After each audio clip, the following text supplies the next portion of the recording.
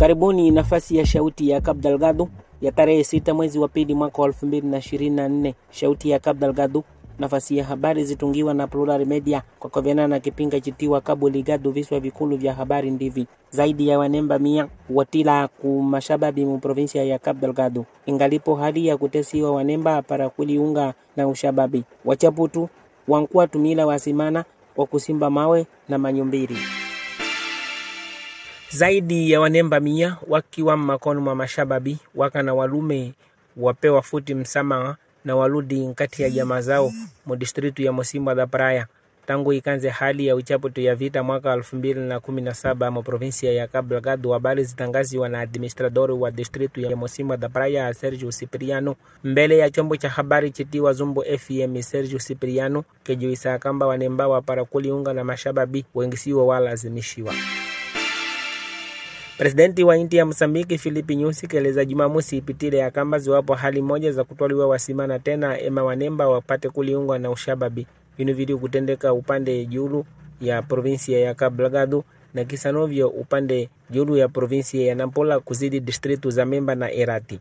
Filipe Nyusi awala izira wanemba kamba wasikubali wito kamba yeu na walau wakisema nkati ya ufalume tofauti isaka kuwa yonse ionekana kamba ilu disila usalama nkati ya makaya. Habari zitangazwe na Journal Visão zeleza zikamba mashababi waoneka wakenenda sukumbele natu zipitile mu distritu ya Kisanga pepi na mwalima walimanga wananchi na kisa novyo wakituilila upande wa Metuji mali novyo kawasababishie kususuka wanu na kulazimisha kwasa kazi zao za kulima.